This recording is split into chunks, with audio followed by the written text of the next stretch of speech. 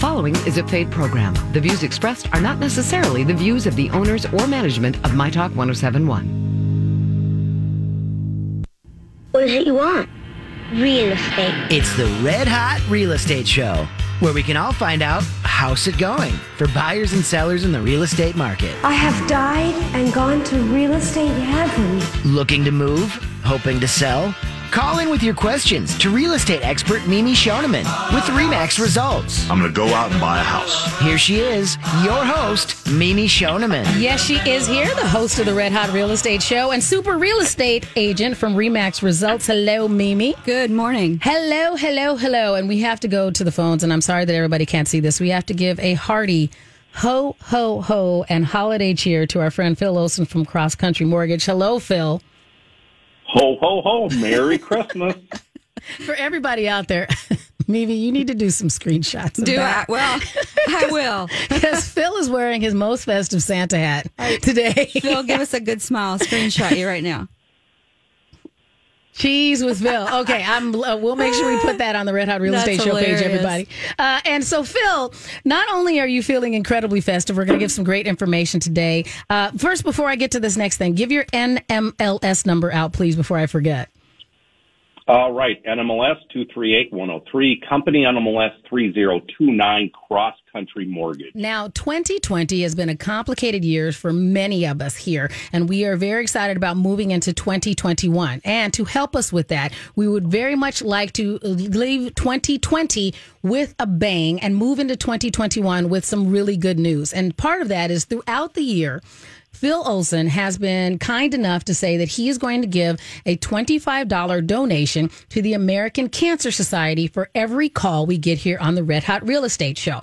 And now I want to let everybody who's listening right now know we are only 6 calls away from them, meaning Phil and Mimi, being able to drop a $5,000 check off to the American Cancer Society in 2021. So we hope that today is the day. If you just had something on your mind, call us. Let us know. We have all kinds of information here. We have 2 of the most knowledgeable resources of anything going on here in the housing and mortgage and finance industry here in the Twin Cities. And if you just want to call and say happy holidays, today's the day. Let's just get that $25 out of Phil so we can give it to the American Cancer Society. You got to fill that Let's do it. Right. Let's do it. So that number is 651-641-1071. Okay. Well, last week we didn't even make a dent in talking about the mistakes that people can make to screw up their deal. Right. And so I'm telling you, Phil, there's lots of coal that people... I'm going to laugh every time we do that. It's going to be a long day for you. I don't want to be a bad Santa. Right. A bad Santa. Yeah, okay. I'm just going to stop right there. It's going to be a good day. Yeah. But, I mean, I think it's very true that there are lots of things that you go, and some of them are actually counterintuitive, where you think that you're helping yourself along, you're making a wise choice, and then it'll actually make it so that you can't close on your house. Okay. So Phil and I were talking about, there's just lots of stories. So I'm going to start off with the story that just popped back into my head. I just met yesterday with one of our listeners and one of our past clients, and they were telling me a story about their experience with a big box loan officer. And that loan officer, basically what happened was that they got all the way through and the appraisal was ordered, and they were very upset when the appraisal didn't come back with good news. They were $20,000 apart. So they were upset with the loan officer because the loan officer told them there was nothing that he or she could do for them. Okay. And that was very upsetting. So they decided to work with another company, I don't know who, and that particular company ordered a new appraisal and got value. So this is not the first time that I've seen that happen. So when you get a bad appraisal, you just don't let it stop there. Okay. There are things that can be done. Phil? Believe it or not, this year alone, I think I've had 4 appraisals come in low. Okay. And of the 4 appraisals, I did rebuttals based on my analysis of the appraisal report, talking with the agent, looking at comparables. I found additional comparables. out of the 4 appraisals that came in low, I actually did rebuttals with the appraisal management firm, and I won. Now, guess what? That doesn't happen often, folks, but that's where you having an experienced team behind you to help you get across the finish line is where, that's where really Mimi and I, shine. I don't like... we're bringing you full service. I don't like no. Okay. In my personal life. All right. I don't like to be told, no, you can't do that. I'd really rather have let's figure it out. Well, what kind of information do they need when you're going through that rebuttal process? Well, first of all, let's start with the fact that it should have never happened. Okay. Right? Unless it was a super unusual property that was difficult to comp. Because you should have, the real estate agent, I'm just going to say, when we are looking at properties, clients want to write offers on properties, we're running a market analysis to show them what has sold around the house within a mile radius within the last 6 months. That is what an appraiser will do. And so just the fact that, that maybe wasn't done. Okay. That's not okay, because then you've spent all that time. You spent the money on the appraisal. Yes. You've probably spent the money on the home inspection. And so then you just got a big lump of coal in your lap. Right. Phil? How about the situation where the real estate agent contacts Phil Olson and they say, Phil, there's really no comps for this. I think the house value is $30,000. I mean, it's $30,000 less. But guess what? We'll deal with it when we get the report. I've gotten those situations before. Okay. And guess what? Then the appraisal comes in low. Now, if the expectation with the buyer is, hey, hold one here, we're going to be offering over list price, and there's really no comparables, I guess my question is, Mimi, and what's the game plan? What's the game plan? Or are you guys going to put me in a box here to where I can't help the client? Well, be more specific with your question, sir. Well, I mean, I've had situations where the offer is well over list price, but there's no comparable. So how am I going to fight that? And what is the feedback to the buyer? Hold one here. We're going over list price. We really don't have comparables. Mr. and Mrs. Buyer, are you willing to, come with additional funds to the table? Or are you willing to then tell the sellers, hey, the house is not worth what it's worth. You need to drop the price. Or are we just going into this transaction blind with the understanding, we're probably going to get an appraisal that comes in low. Now what do we do? Well, I do think that there are some people that think that you can just play games with that, right? And assume that the seller is going to drop their price to match what the appraised value is, but there's no guaranteeing that at all. Okay. So you either put it in the purchase agreement, which makes the purchase agreement not look as attractive to the seller, especially when almost every single offer is multiple offers. Do you mean put in the purchase agreement that if it doesn't appraise, they have to drop it? Correct. Okay. Yeah. Mm-hmm. Or put it in there that the price gets renegotiated. Okay. But still, Ms. Shannon, they're still spent money already. Right. So the buyer already has skin in the game. They've spent money on the appraisal. They've spent money on the home inspection. Right. All on a whisper and a prayer. And so that is just not what we want to do. That's not setting you up for success. Right. If you don't have the reserves to make up the difference, then we have to have a conversation about that. Right. And I know from experience that was a conversation going, nope, it needs to appraise at this. Here's what we're expecting. Yes. Okay. 100%. Phil, we got 1 minute.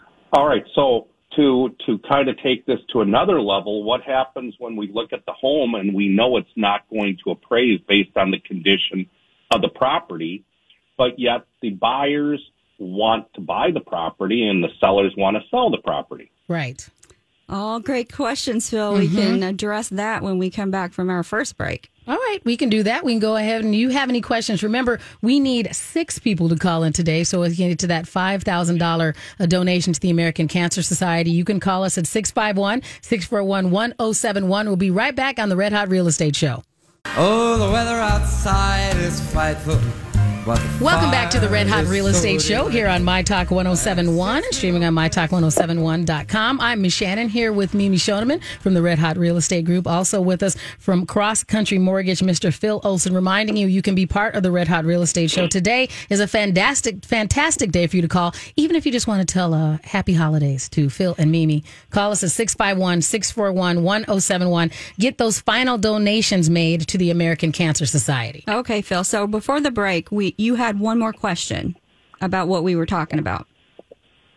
That question we were kind of talking about appraisals is what happens when the house will not pass federal government appraisal inspection due to cure items on it, such as like maybe a bad septic system, or the roof is bad, or we've got peeling paint, or we got broken windows, or we have a furnace that doesn't work. I mean, I can go on and on and on of the things that I've seen people wanting to buy.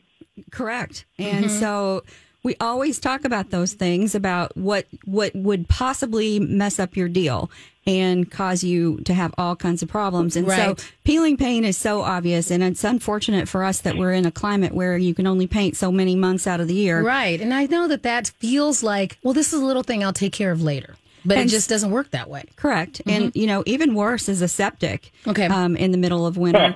So, you have to. So, Phil, I know I had one septic that failed in the winter one time, and we escrowed for that. But that has been many years ago. What's the status of how you handle that now? You can still escrow for a septic as long as you can get a report that it's still compliant. Meaning it still works. It may not be up to code.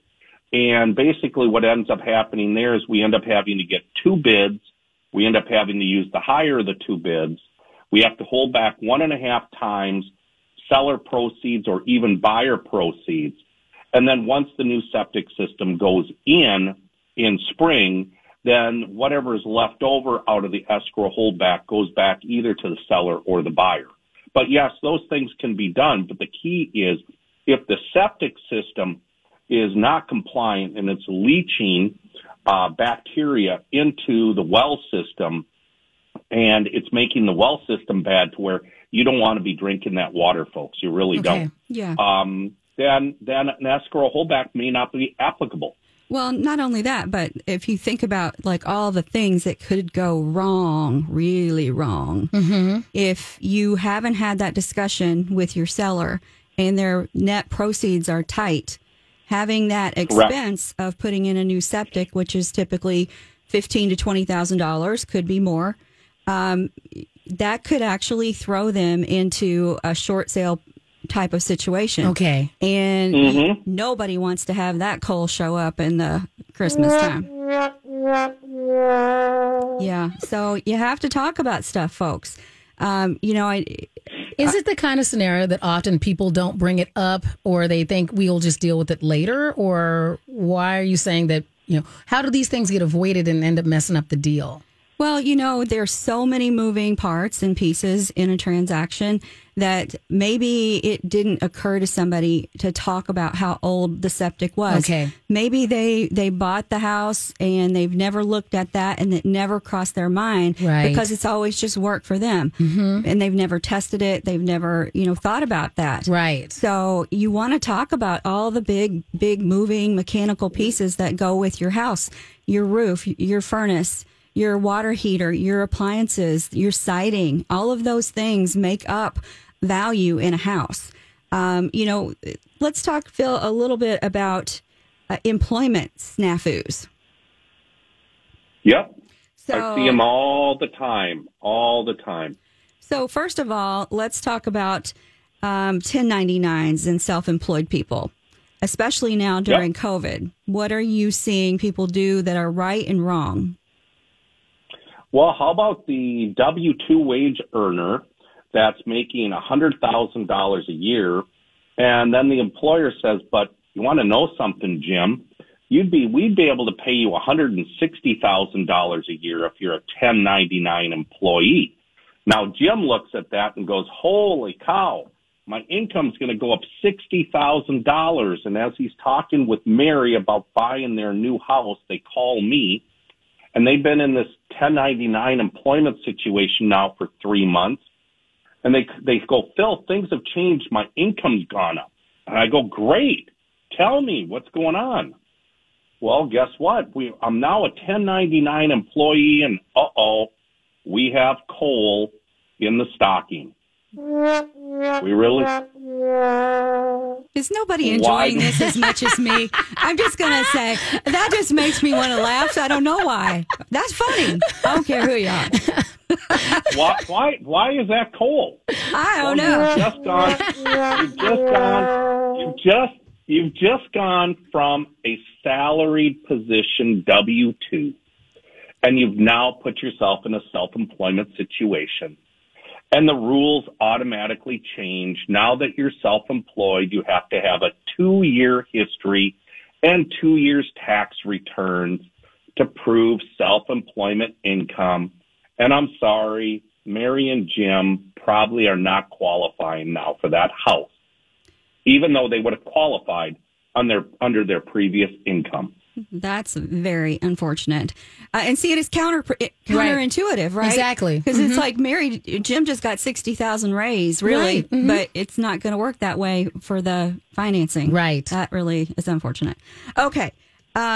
Here's one that I know we talked about last week because it was my story, but you would think by taking on a second job that would be good stuff. Exactly. Right? You're just rolling in it now. We're going to make more money. Yeah. Mm-hmm.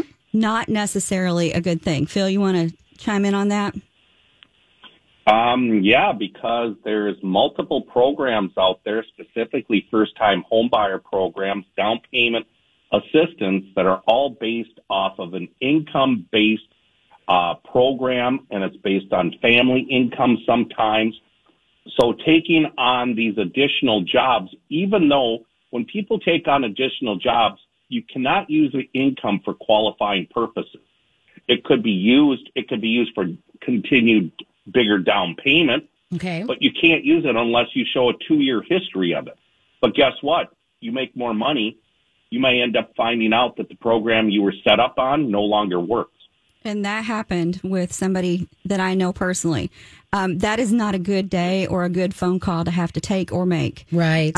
So you want to definitely be very aware when you are starting to look at property all throughout the whole transaction of what may seem like just a casual thing, like you're going to get 25% extra off at Kohl's if you get a gift card. Right. Just off the whole $1,000 that you're spending for Christmas. That sounds like a good savings, right? Mm-hmm. That might be a problem for you down the road because it'll change your debt to income ratio, Phil. Correct. And debt to income ratio issues not only pose a specific problem when qualifying for a specific mortgage product, but it could also jeopardize the mortgage insurance if you're only putting 5, 10, 15% down, because mortgage insurance is also based on debt to income ratios. So let me give you another example. Another example is the client is making $22 an hour, full-time employment, 40 hours a week, and all of a sudden the boss says, hey, due to COVID, we have to reduce your income to $15 an hour. Okay. Now, could be a big problem. Now, the first thing that client should be doing, should be calling me and saying, Phil, hey, something has changed with my employment. How does that affect my loan?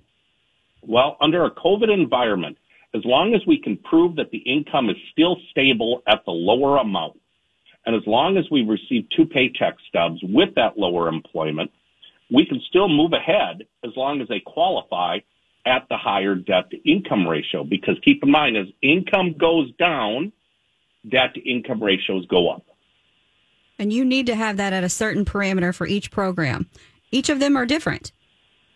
Correct. So guess what? If I was at 42% debt to income ratios and my loan was approved either through Fannie, Freddie, or Ginnie, and next thing you know, my debt to income ratios go to 54%, ooh, now we've got a problem. No longer going to qualify conventional. No longer going to qualify for mortgage insurance either. So what would you suggest to somebody that found themselves in that particular situation?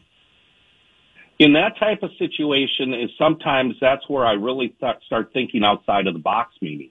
And I might be looking for what's called a non-occupant cosigner. I might be looking at, okay, we've got debts. Do we need to maybe pay off some debts? Instead of putting the 20% down, maybe we're only going to put 10% down, pay off debts to bring the debt-to-income ratios back into order. But that's where I'm putting on my kind of my Santa hat, preventing coal from going in the stocking, all right, and see if I can pull one out of the hat. Okay. Well, that's the good news about Phil and his puzzle-solving skills.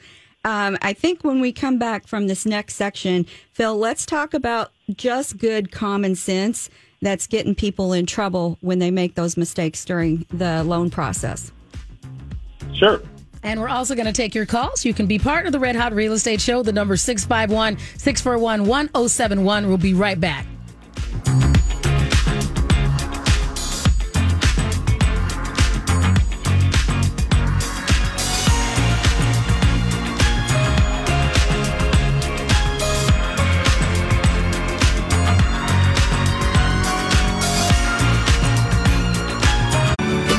Welcome back to the Red Hot Real Estate Show here on My Talk 1071 and streaming on MyTalk1071.com. I'm Miss Shannon here with Mimi Shoneman from the Red Hot Real Estate Group. Also with us from Cross Country Mortgage, Mr. Phil Olson, encouraging you to be part of the show. Call us at 651-641-1071. That's 651-641-1071. Reminding you that all of our callers today also will help generate some funds for the American Cancer Society. Just by calling in, Phil's going to donate another $25 to that giant check he's hoping to donate to them by the end of the year. 100%. So, Phil, we were talking during the break that you had a really good oops story. That's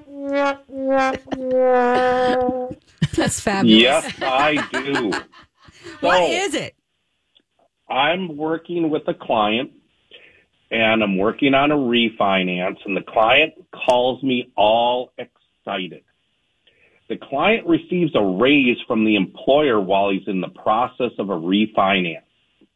The employer reduces the salary of the client by 30%, but offers a generous commission income that might double the yearly income and also offers a small year-end bonus. So here's where the coal goes in the stocking. So this is a math problem. Right. There's a lot going on right now. Are you seeing this math word problem that we're ready to solve? Okay, so yeah, I heard bonus. That sounds good. I heard, commission. I get that's complicated, but it sounded like an increase. Yeah. Okay. Yep. All right. So how is this a problem? The client's income is reduced by 30%, and that's now the new income we have to use. Okay. Their debt to income ratios go over 45%. Their loan is no longer approved. The commission income and the bonus income cannot be used for 2 years until it's considered stable income. Gotcha. And unfortunately, the client was going to save $400 a month.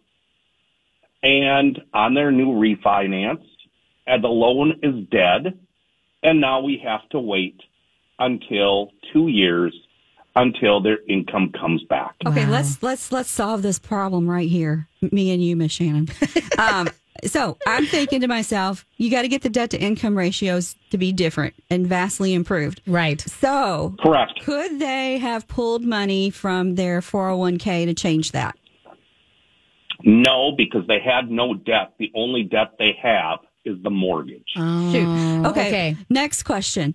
Could they have called Grandma and said, Grandma, give me some extra money? Would that have changed it? They could put, in order for them to get their debt to income ratio down, they need to bring to the table $35,000, which they don't have. Okay. And I already explored with them if we could bring on a non-occupant cosigner. Okay. And they said no. Nobody loves them enough to co-sign for them. Well, man. Man. It's not that they love them. They just they're might not loved. They must They're not might loved, be in they the just best don't have the financial ability. Exactly. They might have the best financial. I've been like, I get what you're saying. I'm just saying that sometimes you're at that point in your life that you are the other person's cosigner. Right. Oh, man. I've been that position where I'm like, I am the cosigner. Like, how'd I that can't happen? now. Exactly. When did that role change? Right, exactly. So nothing could be So done. They here's just a wait it out. situation, guys, where the client's calling you, they're happy, they think this is good. Right. I'm going to And get it's more not. money and a bonus and all this other stuff. Man, that's tough. Okay. Well, let's move on and talk about things that folks do that would normally can be considered common sense, but isn't. So let's just talk about the number one thing that could cause your loan to go belly up, and that is, may I hear a drum roll, please? Pay all your bills on time. Right. Why is that not common sense, Phil? I don't know. And people sometimes they don't think of as rent as a bill. And sometimes some mortgage programs require verification of rent. And if you're delinquent by more than 30 or 60 days on your rent, that could be a big, big no-no. So when I talk with clients, I try to tell them up front, specifically on a purchase transaction, here are all the do's and don'ts. Perfect. Okay. And we do appreciate everyone who is part of the Red Hot Real Estate Show. You can call us at 651-641-1071. So we'll go to the phones now. Sarah, thank you very much for calling the show. What's your question for Phil and Mimi, please? Yeah. Currently, our house we own, we finished the mortgage on it. Bravo! Yay! Thank you. And we're thinking for our next house, when we go to buy our next house, we probably upscale. And since we have 3 kids, we would like to just get the loan for the next house, purchase that, then sell this one afterwards. Does the value of our house currently help us with the loan value that we could get for the new place? It does have a factor in that. Phil, let's talk about the buy first, sell second program. Basically, what we could do is we can borrow funds with temporary financing against the house that's free and clear, use those funds as our down payment towards the other property, and then when that other property sells, we can also do, it is what's called a recast and a reamortization to bring basically a buffet style type of mortgage to the client on the new primary residence that they're living in. It just really comes down to structuring the loan. What is the consumer trying to do? And then I'll basically present that specific client with buffet style mortgage financing that's going to meet their short-term and long-term needs. And Sarah, also too, if you are a buyer that is coming to the table with cash is always king. You have a lot of leverage when you have cash, and you also have the opportunity to choose not to do an appraisal. So that makes your offer look very attractive to a potential seller. Is it in the best interest of the buyer to not do an appraisal? I suppose that's different than an inspection. Correct. But if you're buying a house, go ahead, Mimi. Your agent would have done comps for you. So the real estate agent will run what's called a comparative market analysis to show you what has sold around the house within a certain radius and in a certain amount of time. Typically, that's about a 1 mile radius and a 6-month window of time. Phil? I would tell you if the property is in the Twin Cities here, it's in a big development, you've got lots of comparables. You not doing an appraisal is not that risky in that type of situation. Therefore, if you decide to buy something that's a unique property and you're buying it in rural Minnesota or on a lake or something like that, sometimes, even though you don't need to do an appraisal, sometimes it's better that you do. Spend the money to ensure that the asset that you're acquiring meets the value that you're purchasing it for. Okay. Thank you. Well, thanks a lot. Thanks and for if the we call. all You're leave your very welcome, information, we'll Sarah. make sure we follow up with you. And congratulations on paying off your home, and happy holidays, Sarah. So that was a great question. I particularly like the point of a unique property and how important it is to be able to feel good that what you're paying for something is also having appraised value. So I agree that that's a good instance. However, like what Phil said, if there's a dozen or more homes that are similar to what you're buying, you may find that that's a good savings just looking after the comparative market analysis. So, Phil, let's jump back into common sense mistakes that folks are making. Let's talk about the cash and the bank accounts. Exactly. Okay, so I meet with a client. They fill out a loan application. They're buying a house. They're telling me that they're bringing $100,000 to the table, and the $100,000 is coming from a 401k. All right? Now, that's the way the loan is set up. Now, a week prior to the loan closing, they go, well, we decided not to take the money out of the 401k. Our aunt gave us $50,000. We decided to liquidate a stock fund for $30,000. And oh, by the way, we had $20,000 in a tin can buried in the backyard for the total of $100,000. Right. Now, Mimi, you've been in the business a long time. I've thrown 3 different types of assets. What kind of situation do we now have? We have a oops and a big lump of coal. But I'm just saying that has never happened to me. The tin can in my professional career, as much as I know that would bother you, Phil, that would bring me great joy. Like, you had this much money. Yeah. I'm like, I would prefer they had it in a mattress. Then I kind of think it's called a mutual fund. Exactly. And I think you do hear that where it's like, no, I had this. What I hear it is like I had it in a safe, or I had it sitting around, or my grandpa had it in a safe, and so it just showed up. Yeah. Gifts are a thing. Mm-hmm. They are a real issue. Gifts. Mm-hmm. Who doesn't love to get gifts? Mm-hmm. Phil's been talking about giving everybody gifts. So why is that a problem when Grandma brings the can? Exactly. Because Grandma, now we have to source and season those funds from Grandma. Okay. And you can't source and season cash. Okay. And what happens when Grandma says, well, I don't want you to see my bank statement either? Oh, believe me, I've seen this. And guess what? If you're bringing $100,000 or you're bringing $5,000 to the table, you don't want to change how that money is coming to the table. Right. If you told the loan officer in the loan application, this is where your down payment funds are, here's where your closing costs are coming from. If you're going to change that, that's a conversation you really have to have. And you're better off doing it sooner rather than later because there's normally regulations tied to it. Well, there's so many things that we can spin off of that. When we come back from the break, let's talk a little bit about source and seasoning and why that's important. We'll also take your calls. The number is 651-641-1071. We'll be right back with the Red Hot Real Estate Show. Everywhere you go.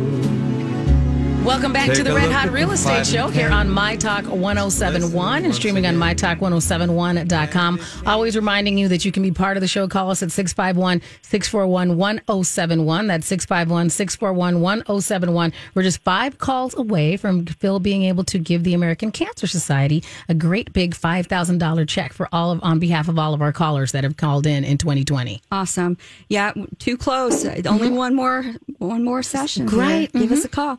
Okay, Phil, so we ended the last session talking about sourcing and seasoning. First of all, let's tell folks that might not be familiar with what that term actually means, and then why it's important for you as a loan officer to make sure that it's done right.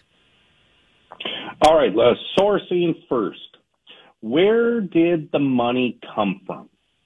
Meaning, where did it come from? some form of financial institution, 401k, stocks, bonds, annuities, trust, whatever it happens to be, we have to prove where the money came from. All right, seasoning. How long have you had this money? And the reason seasoning laws are in place is to determine that you did not, the consumer, acquire a new liability for that money. So in other words, you took out an installment debt for $35,000, deposited it in your bank account, and now you're saying, well, hold one here, that's my money. Sure it is. But there's specific seasoning rules, and normally they're 30 or 60 days. Specifically, let's say grandma gave you $150 and you want to use that for part of your down payment, and you got that as a Christmas gift. Well, now that becomes a gift. Now we have seasoning rules. Now we have to determine where the money came from grandma, and did it come out of a verifiable banking account. Okay. People might ask, well, why do we have to do that? It's called the Dodd-Frank bill, anti-money laundering bill, anti-terrorism bill.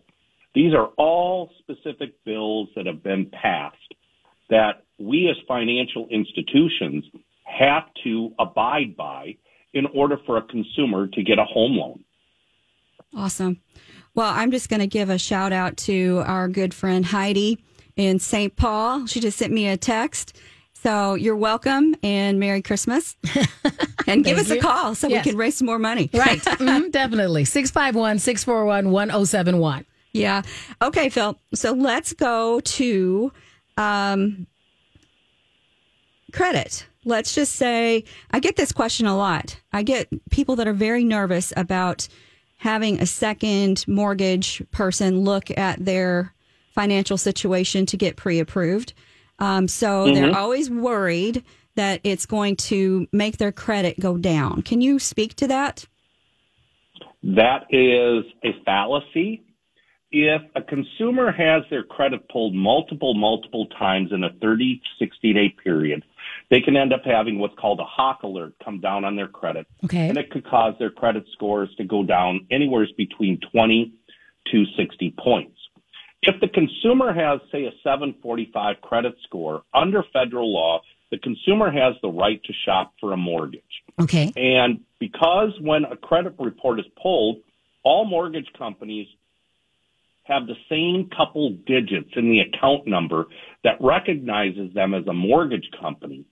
A consumer has the right to shop for 2 or 3 mortgages, and it will not affect their credit score. And most people think of what's called a hard pull. Right. Okay, so Phil, we've got somebody that's giving us a jingle here. We're going to raise some more money for the American Cancer Society. Awesome. Coming in at the wire. Right. That number is 651-641-1071. Judy, thanks for calling and being part of the Red Hot Real Estate Show. What's your question today? Here's my question. We have a property to sell. It's a condo, and we have a buyer, but we don't have a price. And we did have an appraisal, but we don't have the results yet. But we expect it to be between $500,000 and $600,000. It's mortgage free. How do we proceed? Is it unfair to us, or will we maybe lose potential money if we don't actually put it on the market per se? Since we have a valid pre-approved buyer? That is just a fabulous question. And I actually had a scenario back in the summer that was very similar to this. So there's a lot of lake properties that have these types of transactions where somebody will approach you and say, I'll pay you the appraised value if you'll sell it to me. And then that seller agrees to that. They get the appraisal. It comes back at a certain price. What you don't have is you don't have fair market competition. You haven't put it on the market, and you haven't allowed other people to look at it, to bid for it. And so that takes away the competition. Phil? Real quickly, I've seen this happen multiple times, so has Mimi, but understand when appraisers appraise a home, they're going to appraise it based on the purchase price in the purchase contract. They are very afraid of appraising it for higher, even though the value might be higher, The value could be $30,000 higher, but why is that appraiser going to put his neck out on the line and appraise it for $30,000 over the purchase price? They very rarely will do that. So in that situation, you could literally be leaving $30,000 or even more off on the table. Does that make sense, Judy? It does, although we have not talked about a purchase price yet. And that is exactly what happened. They approached us and said, we hear you might be selling, and we sort of instantly became friends because they've been looking and we've been thinking of selling, and it's just like a perfect match. But it's a little tricky knowing how to proceed. Right. We had it appraised. We thought that we had to do that. But history with us has been appraisals are not we don't think are always at worth of the property. So I would suggest too, Judy, to have a real estate professional do a comparative market analysis for you, and maybe they'll match up and maybe they won't. So maybe you are selling it and getting a great deal from this potential buyer. Maybe they're giving you everything you say you want, or maybe they're very savvy and they want to get a good deal. So if you'd like to talk about this a little further, we're coming up to the end of the show. We can give you a call during the week. Okay. All right. That would be good. Wonderful. you, Judy. Thanks, Judy. We'll make sure that Hope gets your information. We do have another caller on hold right now. I want to make sure we get them in before the end of the show. So, Carol, thank you very much for calling the Red Hot Real Estate Show. What's your question for Phil and Mimi? Are you talking to me? Yes, please. Go ahead, Carol. We're looking at a house that's it's not on the market yet. They're friends of ours, and they're going to put it up for sale for $180,000. We want to put $20,000 down on it. So I'm wondering how much my payments would be for that. And then in 6 months, I would like to have my daughter's name put on it in case something happens to myself and my husband, that we can, she could take it over. Is any of that okay? Carol, we're going to get that answer for you, and also make sure that we get your information in case we have to wrap up the show. So, Phil, Mimi, go ahead with Carol's answer, please. Phil, I'll let you, he is great at math whiz. I'm running numbers. You knew as he would we be. speak right now. He's over there calculating. All right. We're coming down to the wire, Phil. Here we go. Here is the number that she needs to know. Principal, interest, taxes, and insurance on a 180, 10% down. Her new monthly payment, principal and interest, is $651. There would be mortgage insurance, so I would up that by about $70. You're at about $720 a month, not including taxes and insurance, and if there's an HOA fee. Okay. I think that she said 480. Did you say 480 or 180? I thought you said 180. 180. Okay. 180. Yes, you said 180. Okay, I heard it wrong. Well, Thank you, Carol. Hang on to the line, Carol. Phil can give you a jingle. Right. So that'll be great. So we'll follow up with Carol. I know that there's some other things that she had in that question. Right. Carol, thanks. And I'm sorry that we have to wrap up the show. How do we get a hold of you, Mimi? You can always reach me, 651-578-2218. Phil? 651-238-6748 or phil@callphilolson.com.